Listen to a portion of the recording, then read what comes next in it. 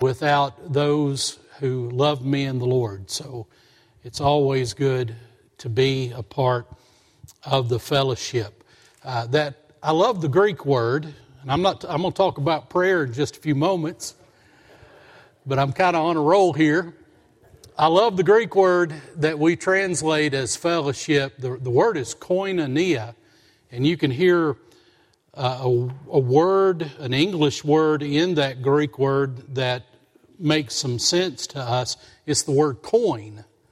So, as Papa would have said, I don't have two nickels to rub together in my pocket.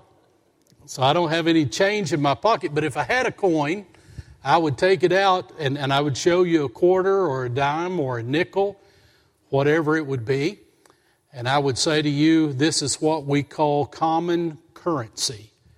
That's what we call it. It's what we have in common. It's what we can trade, what we can pay with. It's the same to me as it is to you. A quarter means 25 cents to me. It means 25 cents to you. It's what we have in common, and that's what koinonia is.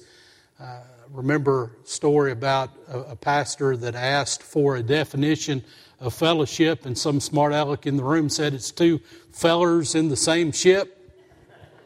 That's pretty good, because honestly, we're in the ship together, aren't we? We're in the Lord together, we're in life together, and it's just good to have that common ground. As brothers and sisters in Christ, we can share things together, pray together, lift up one another, and share burdens. It's just good, as Bill Gaither wrote it in the song many years ago, to be a part of the family of God.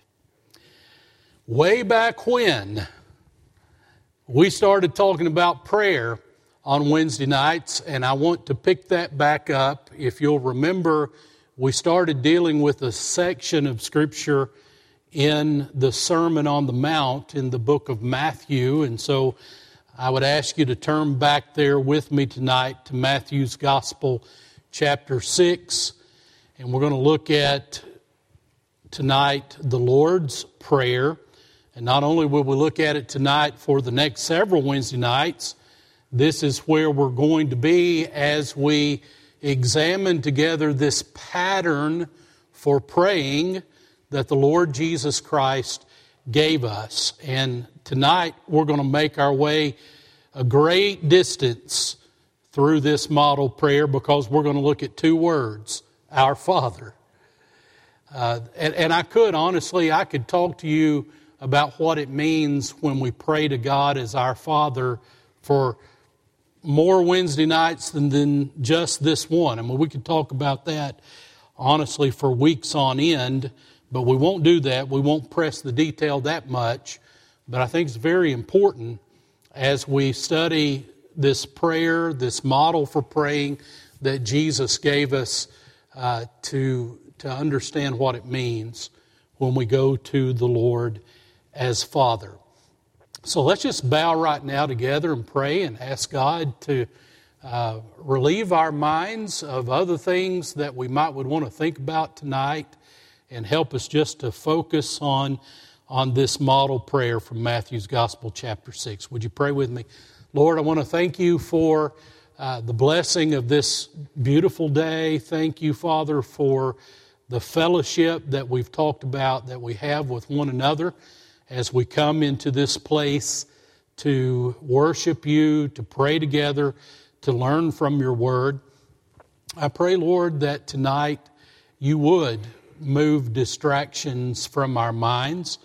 Lord, there's a lot of things we could think about right now. A lot of crazy things happening in our world and in our community and our state. Father, in our own individual lives with our families, there is so much whirring around us. But I pray that, Lord, just for a few moments, we could just lay all of that aside and grasp what you want to say to us through your word. Lord, we want to thank you that we can pray. And it is because you're a gracious and a loving Father that we here on earth can connect with you and that you hear us and that you answer our prayers. Lord, help us not to neglect this important part of our lives. And Lord, help us not to neglect it personally or corporately. Father, help us as a church family to just relish what it means that we can come together and pray. And may our moments together in your word tonight be a part of our valuing prayer much, much more in our lives. I pray and I ask all of this in the name of the Lord Jesus, and amen.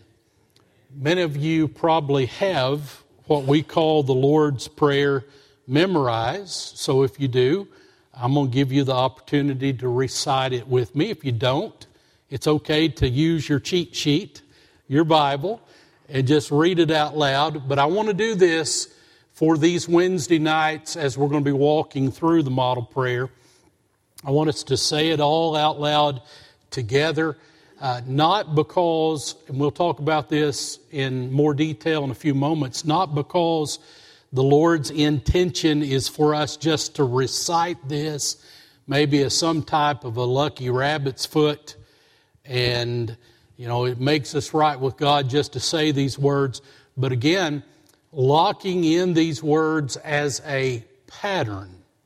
And you'll understand as we go through it more what I mean by calling it a pattern. And so let's just say it out loud together, and then I'm going to dive right in.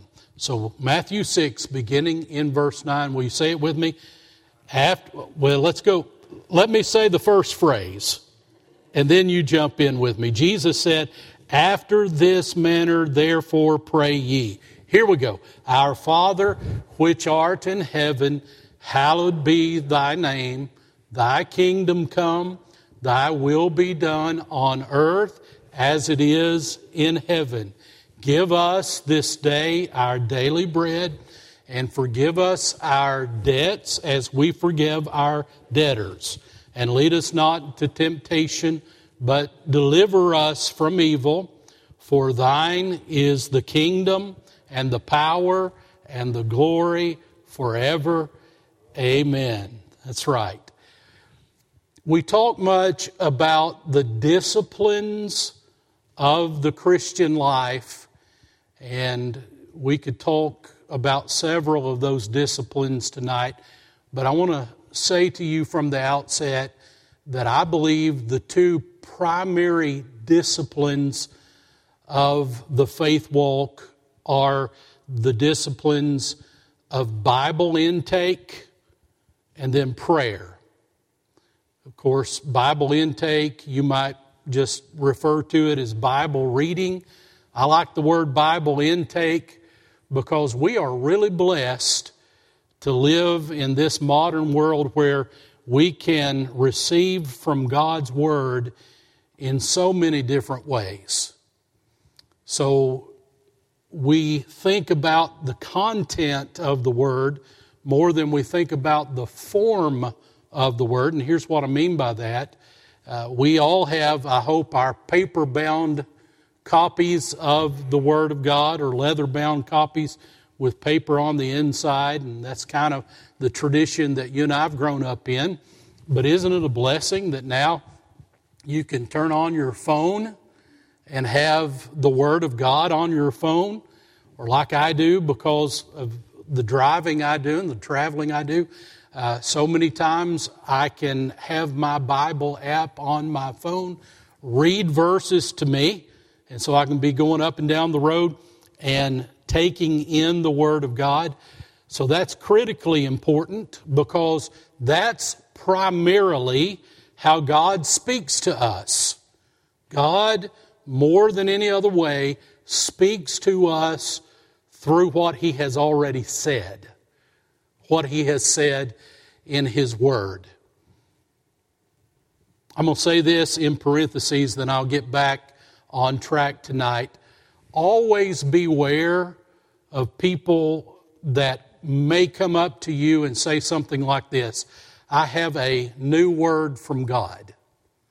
Or if you turn on the radio or listened to one of the television Bible teachers or quote-unquote preachers, and they began to talk about some new revelation from God.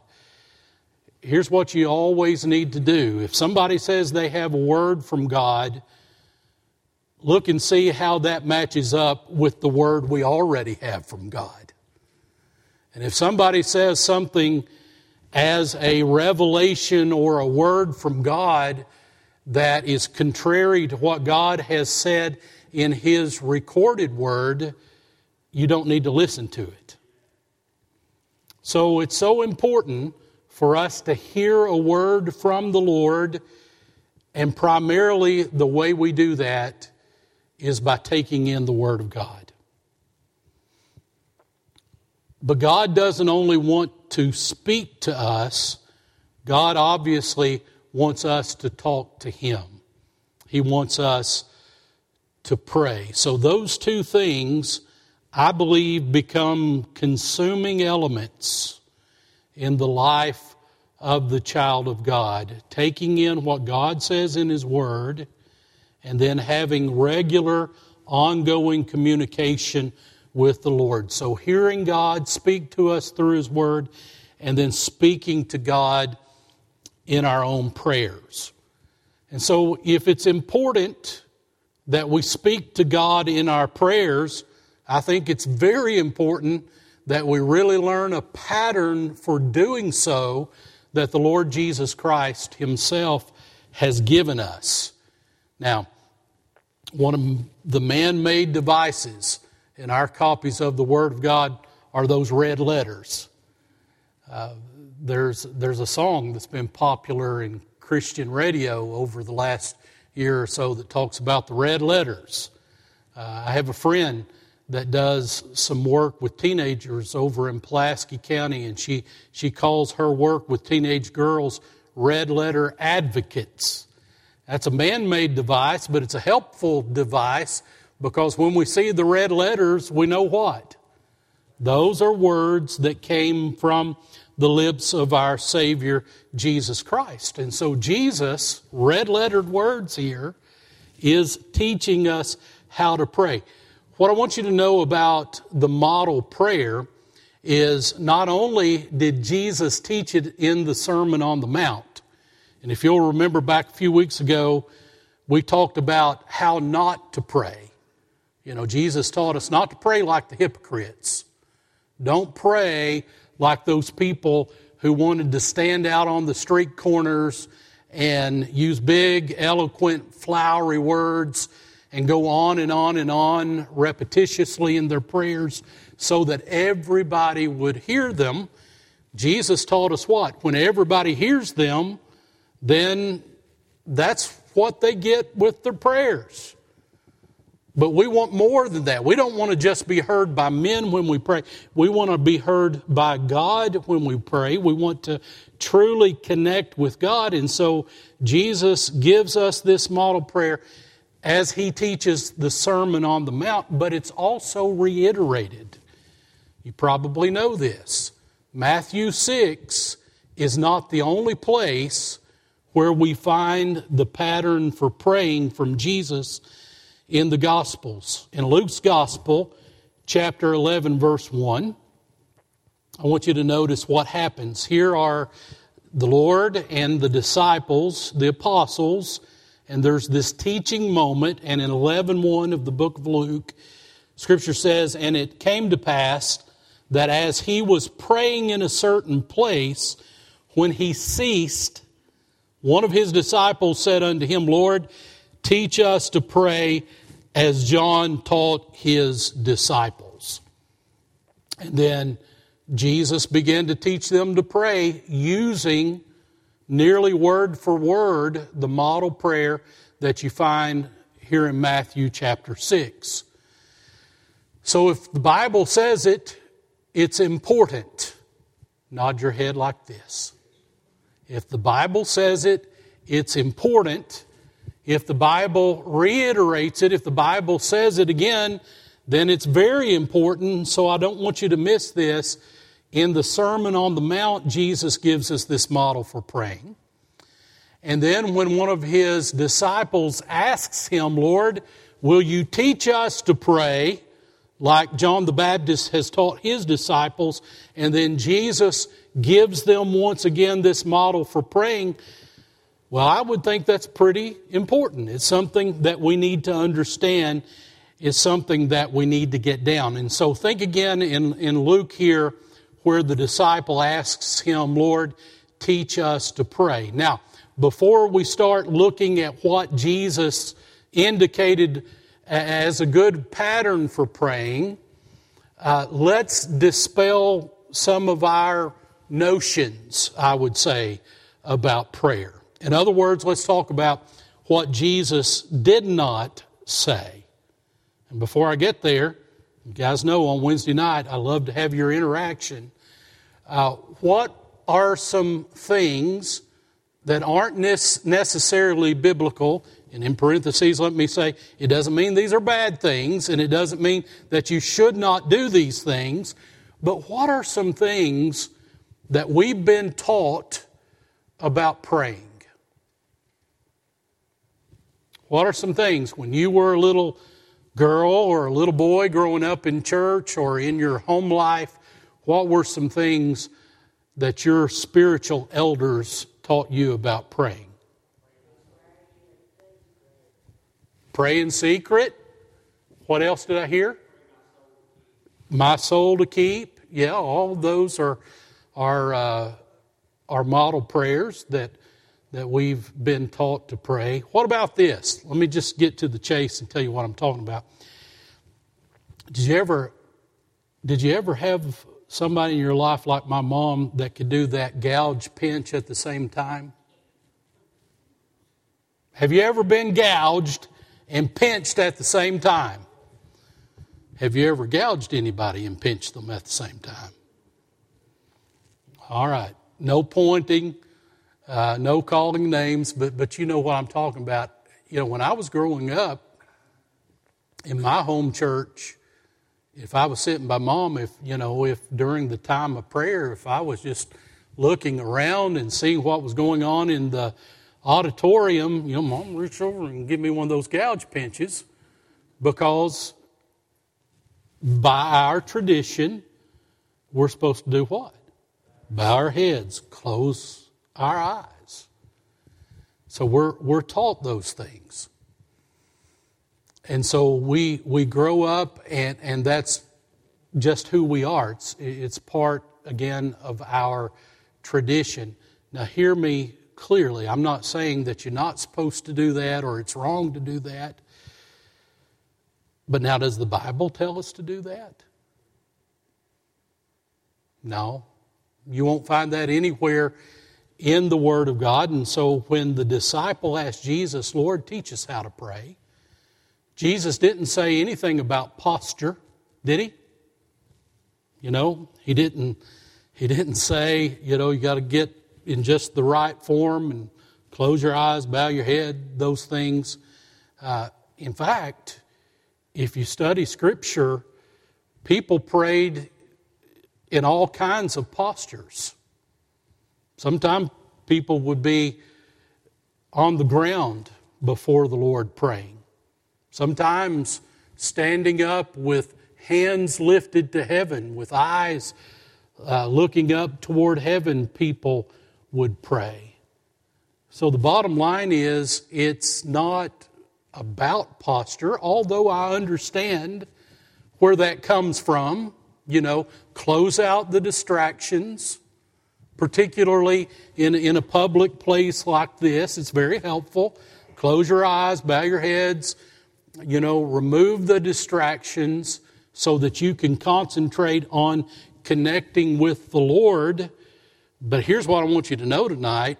Regardless of whatever posture you're in, when you connect your heart to Him in prayer, God hears your prayer. So it's not about posture. It's not about place. Again, when the disciple asked Him, Lord, teach us how to pray, he didn't say, well, you have to be in the prayer closet.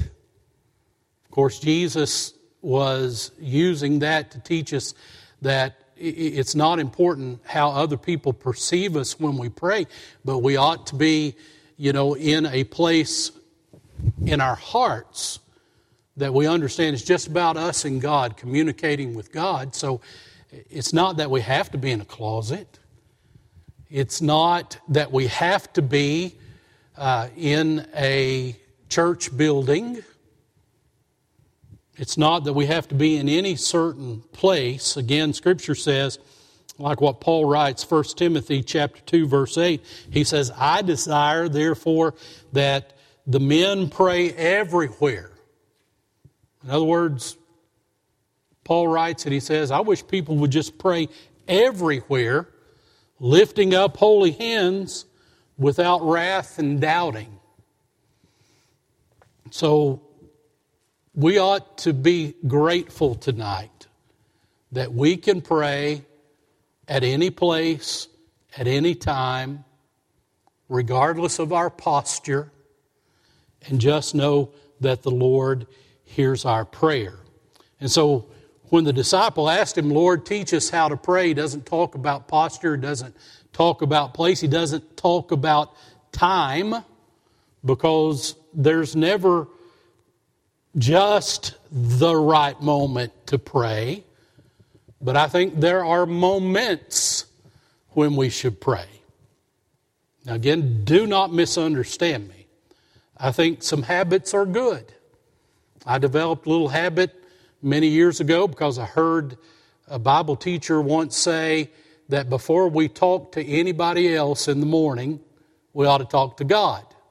And so I try to do that. Most mornings, I will do that. Just before I get up out of the bed, I will say a word to the Lord and thank Him for His watch care through the night. Thank Him for a good night's rest. The older you get, you know what that means. I didn't know the value of a good night's rest until a few months ago. I was kind of the type of person that could just lay down anywhere and in a few moments get to sleep and sleep all through the night. That has changed in my life.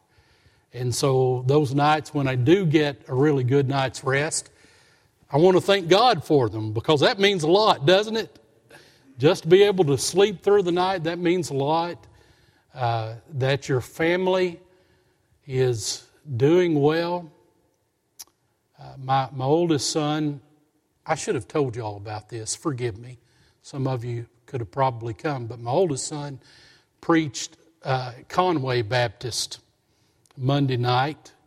And we had a lot of family that came, and some of our friends came. And I think they had about, and I'm not making fun of them, I don't mean it that way, they had about 8 people, I think, from their congregation there.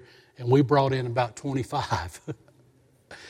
And he preached a beautiful message on who Jesus is. And we kind of did that because today's his birthday. And so he's down at school where he ought to be, and we knew we wouldn't see him on his birthday. And so we got to do that with him Monday night and slip up to Berea to Papolino's, a pretty good place to celebrate a birthday. They have that chocolate cake. Speaking of prayer, you eat a bite or two of that, and you pray, Lord, forgive me. I say all that, I digress. I say all that simply to say this. If you've got a child, an adult child, that's following God's will for his or her life, that doesn't mean they have to be in that type of Christian service. We're all in the Lord's army, right? And if you've got kids that are trying to follow the Lord, and you wake up in the morning and that's on your mind, I said all that simply to say that Tuesday morning when I woke up, I said, Lord, just thank you that we could have that experience with him on Monday night. And thank you, Lord, that you're giving him another birthday here in a few days. I don't take that for granted anymore. And so it's a good thing to talk to the Lord before you talk to anybody else in the morning. You might talk to other people better if you talk to him first. I bet you Miss Amy can tell if I've talked to the Lord in the morning before I speak to her. So that's good. It's good to talk to the Lord in the morning. It's certainly good to talk to the Lord before you go to sleep. It's good to have devotional habits where you're reading through passages of Scripture or studying a good devotional book, and you have that blocked off moment of time that you can talk to the Lord. But always remember what 1 Thessalonians chapter 5 verse 17 says. And it simply says this: pray without ceasing. What does that mean about time? That means that we ought to be in an attitude of prayer as we go through life. It does not mean that we can pray 24 hours a day, 7 days a week. That's not what pray without ceasing means. No one could do that. And God never asks us or tells us to do something that we can't do. God's not telling us that we just pray all the time. We have to talk to other people too, right? But what God is saying there, that it doesn't matter the time. Habits are good, but thanks be to God that we can pray whenever the need arises, whenever we need to ask for supplication, whenever we feel the goodness and the mercy of God in our lives, and we just want to whisper a prayer to Him that says, Lord, thank you for who you are, for your glory and for your grace. When that feeling comes over us, we ought to just pause wherever we are and just say that to the Lord. So when the disciple asked Jesus, Lord, teach us how to pray, he doesn't really talk about time, because posture, place, time, those are not the issue. We actually can pray in any posture. We can pray at any time. We can pray in any place, under any circumstance, in any attire. It doesn't matter. Prayer is always fitting, because prayer is to be our way of life. That's what I want you to see. Pray without ceasing simply means that prayer is to be our way of life. Sometimes life calls for it to be more concentrated. Sometimes life calls for it to be very, very specific. I remember when I was a student at Cumberland College, and we had a little thing that we had on the door of our dorm room that simply says, as long as there are exams, there will always be prayer in school. You know? So sometimes prayers are very specific. Lord, help me recall what I stayed up last night studying, or driving down the road, as I've said to you before, and somebody cuts you off and you're about to slam into them. Lord, take the wheel. You know, all those prayers are appropriate. And so, again, the disciple asks him, Lord, teach us how to pray.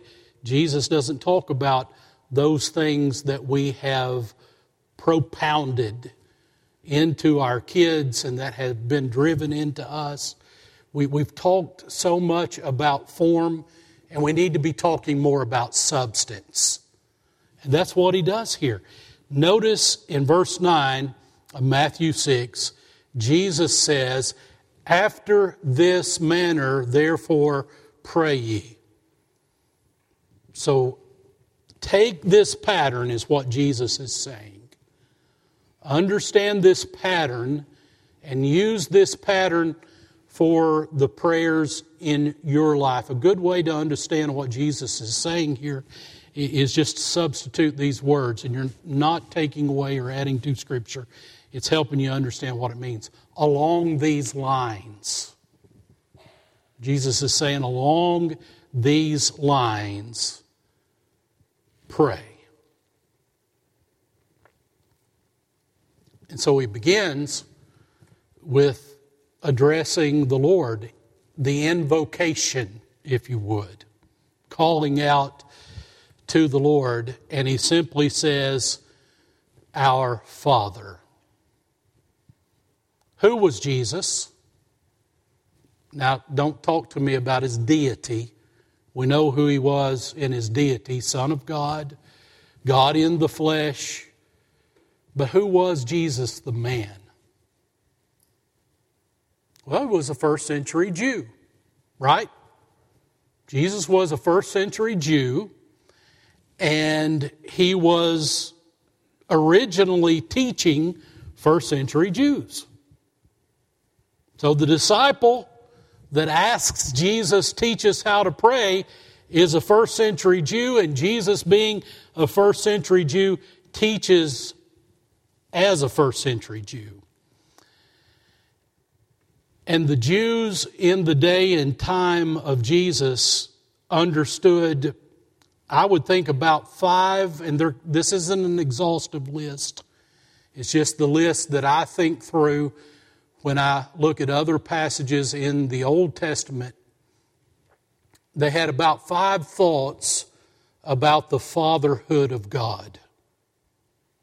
So Jesus says, pray to God as your Father. So our Father. Here's what I'm trying to do with you tonight. Let's get into the mind of the first century Jew. And let's try to understand when Jesus talks about our Father, how did they think of God as Father? And my friends, I would say these are good ways for us tonight to think of God as Father. I would say, first of all, they thought about God as Father, meaning that God was their source. As Father, God is the source. Everything we know and who we are ultimately comes from God. And that Jewish mindset definitely understood that. I want you to listen to a verse from 1 Chronicles as David is praying to the Lord and calling out to the Lord. 1 Chronicles 29, verse 10, Scripture says, therefore David blessed the Lord before all the assembly, and David said, blessed are you, Lord God of Israel, our Father, forever and ever. What does David mean there? We come from God, and specifically, there's a national aspect to that. The Israelites and the Jewish people were God's chosen people, and so He was their source. There would be no nation, Israel, were it not for God. I won't get sidetracked very long, but I think it bears into just what's going on in the world today. You do realize that Israel exists as it does today as a miracle nation. It's a miracle nation. And it's always been that way. You know, here's Abram at the time, in Ur of the Chaldees, and God calls him out and just says, get up and go. Go where I show you to go, and I will make you into a great nation. And what a miracle happens after that. You know, here's Abram and Sarai at the time when they're way past childbearing years. And even though there were problems and they tried to concoct a plan of their own, which, by the way, is the reason that Hamas bombed Israel just a few days ago, because the Arabs are children of Ishmael and the Jews are children of Isaac. So all this thing started back in Abram's tent, right? And there's been that hostility between the two from that point up to this point today. Now I'm getting away from myself, but the bottom line is they started out as a miracle nation.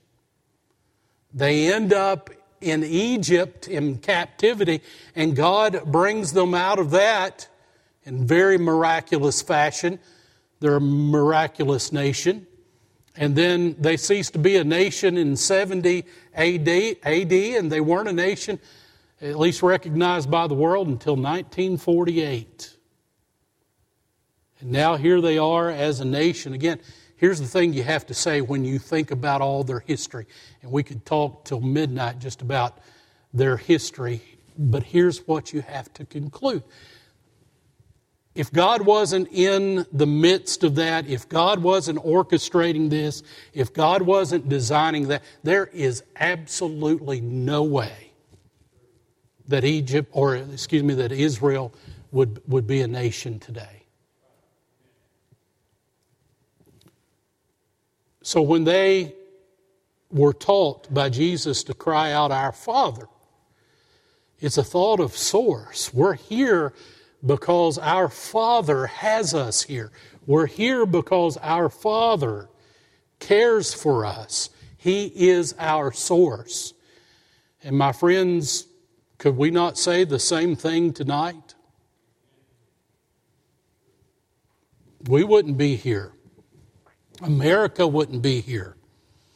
We wouldn't have the freedom that we're enjoying right now to be in this place, to meet together without the threat of intrusion and all of those things, if we didn't have a Father who has provided this for us. So when we cry out, "Our Father," we're thinking about God as source. The second thing I would say about their mindset, when Jesus taught them to pray, "Our Father," there's a thought of nearness. When you think about your Father, you ought to think about nearness. A father isn't like an uncle or a cousin or a friend or a neighbor. A father, if he is right, is with you. And I know that we have pitiful examples sometimes of fatherhood. I get that, but I'm talking about in its truest sense, fatherhood denotes nearness. One of the real problems, it's a message for another day, I'll say it quickly and move on, but one of the real problems of our nation today is the problem of dropout dads. Men that won't stay near their wives and their children and those kinds of things. I love the 68th Psalm. We don't have time to turn to it and read it, but you can read it. You can make a note of this, and you look through the 68th Psalm, and you'll see how the psalmist extols the great things of God.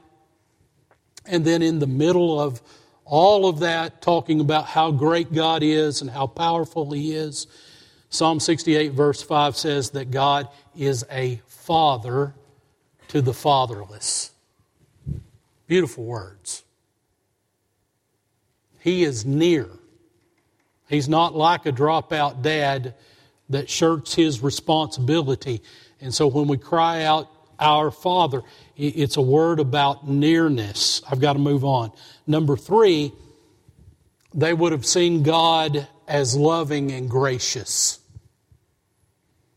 So when we cry out to God, we say, "Our Father," we're speaking to somebody who is loving toward us and gracious. Aren't we thankful tonight for the mercy and the grace of God? You know these words, Psalm 103, listen to verses 11 through 13. "For as the heavens are high above the earth, so great is His mercy toward those who fear Him. And as far as the east is from the west, so far as He removed our transgressions from us. As a father pities his children, so the Lord pities those who fear Him." I had some people that I grew up near whose father was just an absolute terror. And I relate to these people even to this day as adults, and their lives have been scarred. And I remember even watching as a child, and I would think, that's just not right.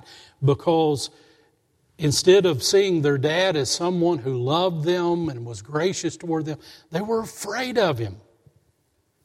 Now, there were certain things about my dad that I was afraid of too, but it was improper balance. You know, I had a dad who loved me and who was gracious to me, who did a lot of things for me that I did not deserve. That's a part of fatherhood, right? And that's how they saw God, a father to the fatherless, someone loving and gracious. Number 4, they saw God as someone who guides. Jeremiah 31 verse 9. Of course, Jeremiah is the weeping prophet and Jerusalem is being destroyed. But he sees this plan of God unfolding and he writes, with weeping they shall come, and with pleas for mercy I will lead them back. I will make them walk by brooks of water in a straight path in which they shall not stumble, for I am a father to Israel, and Ephraim is my firstborn.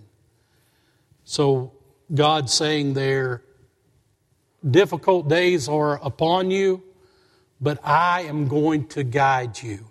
I'm going to lead you back. A father is one who guides. The 5th and final thing I'll say about their mindset of seeing God as Father is that they saw Him as one to be obeyed. Deuteronomy chapter 32 verse 6. There's an interesting verse there that says, do you thus repay the Lord? In other words, when you're away from God, when you're doing what you should not be doing, when you're living life not according to His grace and His will, is that how you repay the Lord?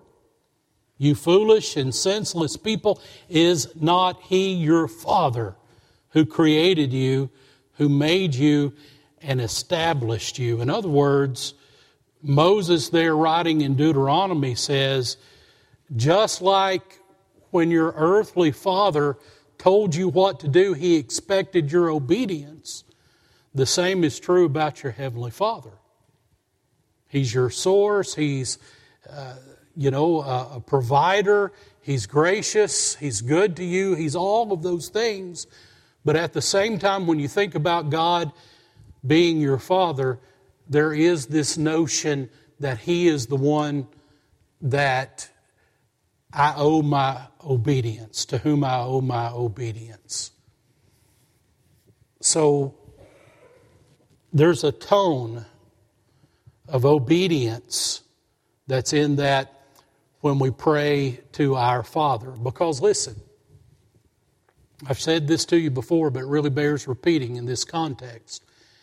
God doesn't always answer your prayer the way you want Him to. God does not always say yes. But even when God says no, you owe Him your obedience. You accept that, you move forward, and you say, God, I don't understand it, but whatever you reveal to me as your will, I'm going to accept it and I'm going to obey it. It's kind of like that age-old thing that we've all gone through when your dad or your mom says, this is what I want you to do, and you keep asking why. You know, the time-honored answer there, right? It doesn't matter because I said so.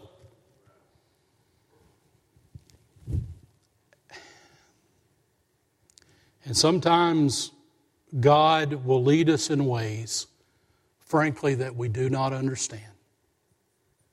And sometimes He says no to prayers that we really feel like He should have said yes. And it's really not for us to ask why.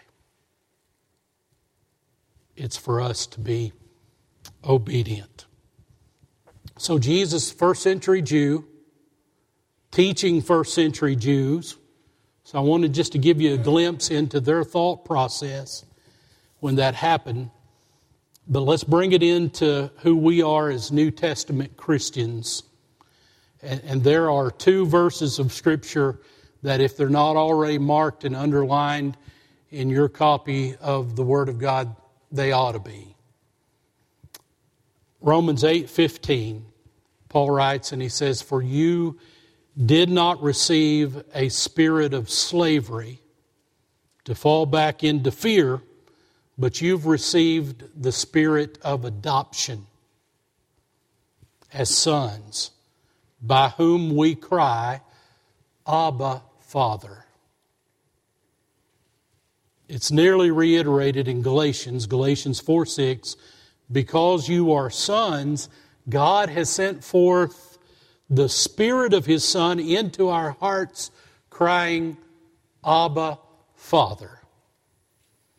So you see it twice in the New Testament.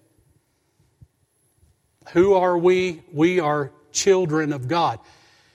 And as children, rightly adopted through the work of the Lord Jesus Christ on the cross, we have the right. We have more than a right. We have a relationship by which we can address God as our intimate Father. Abba, Father. So you know that I relate a lot with Jewish people, and I work with them. And my partner in Israel, I've been around him and his 3 kids quite a bit. Sometimes all 3 and him, sometimes just 1 or 2 of them and him. And they do me really, really bad. I mean, they can all speak great English, but when they don't want me to hear what they're talking about, they switch to Hebrew. And they can do it on a dime. I mean, I just don't, it's hard for me to understand that. You know what you call a person that really just speaks one language, right? An American. It's pretty true, I'm telling you. The more you get out and deal with people around the world, you find out that people are a lot of times bilingual, trilingual, quadlingual, whatever you call that. We just don't. I mean, we're locked into English, and subsequently they learn English, and we just expect them to be able to talk to us that way. But they'll do that. They'll switch, and I love to hear the way they talk, and I pick up on a few things. And they're very expressive in their dialogues with one another. But if I get lost in conversation, I always can pick out when one of his children can speak to my friend Boaz and say, Abba. It's like a switch gets turned. And if he's speaking harshly and they call him Abba, which is like us calling our Father Daddy. When they do that, the tone is softened. You can just see, even though you might not understand the language, you can see from their expressions the Father's heart just open up. And it's just a beautiful thing to watch. So in the Hebrew language, Abba is Daddy. And that's, my friends, who our Father is to us. He's Daddy. He's the Father to the fatherless.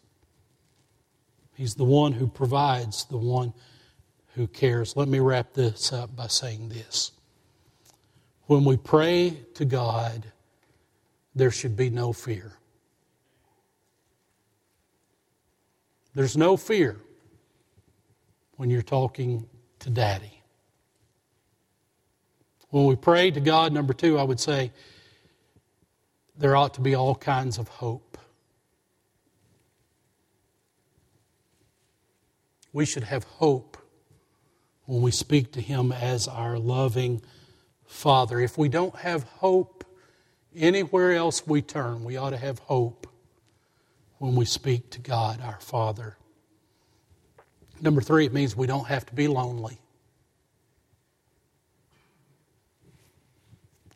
I'm still trying to get my mind around last week so that I can share it, and I don't know how I'm going to do that. But can I tell you this? I'll give you just a little bit of what I went through when I was leaving there.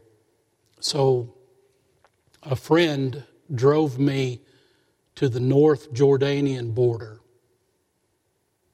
and I just got out of the car. Me. In a place that was at war, with all kinds of people around me saying all kinds of things that I could not understand. But I just have to tell you that I was at perfect peace. Because in that moment, y'all were praying, my family was praying, so many people were praying, and in that moment, I just felt an overwhelming presence of the Lord saying that it's going to be all right. I still have it on my phone. Do any of you know what WhatsApp is? Have you ever heard of WhatsApp? People in Europe and in Asia, and some people, it's gaining popularity here in the U.S., but it's a communication app that you can put on your phone. And I had to start using it when I started doing the other work I do a few years ago. But the only thing I had an arrangement that a friend of mine had set up for a Jordanian driver by the name of Muhammad. Now think about that a little bit. I can't make this up. I can play it for you on my phone. And so I was walking through the Jordanian border, walking through it, with all these people around me. And thank God my phone was working and that my driver, Muhammad, could send me these messages. And finally I get through and connect with him on the other side.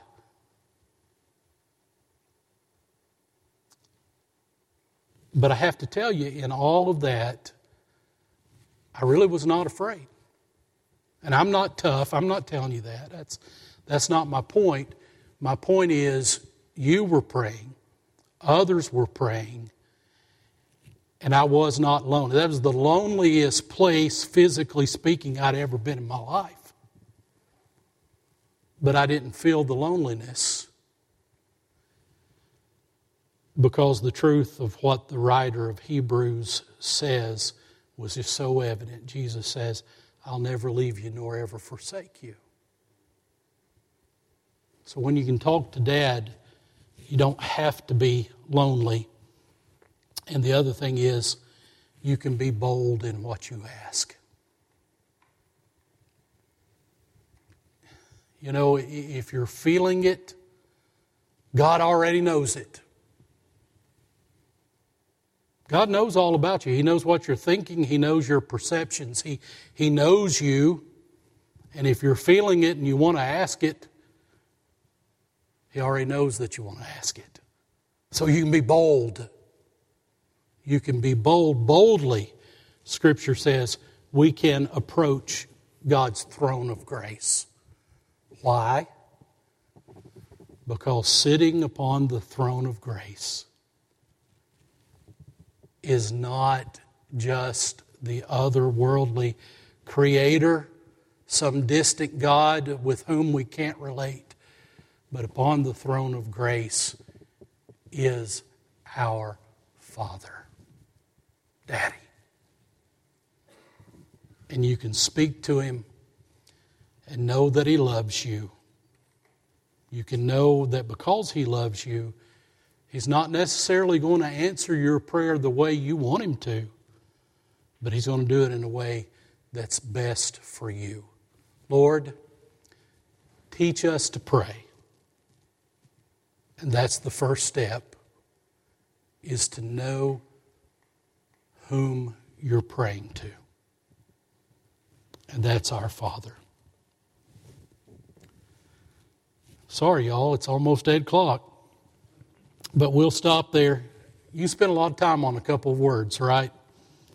I told you we could talk about God being Father for weeks on end, but we will transition, and we do want to have a moment of prayer before we leave.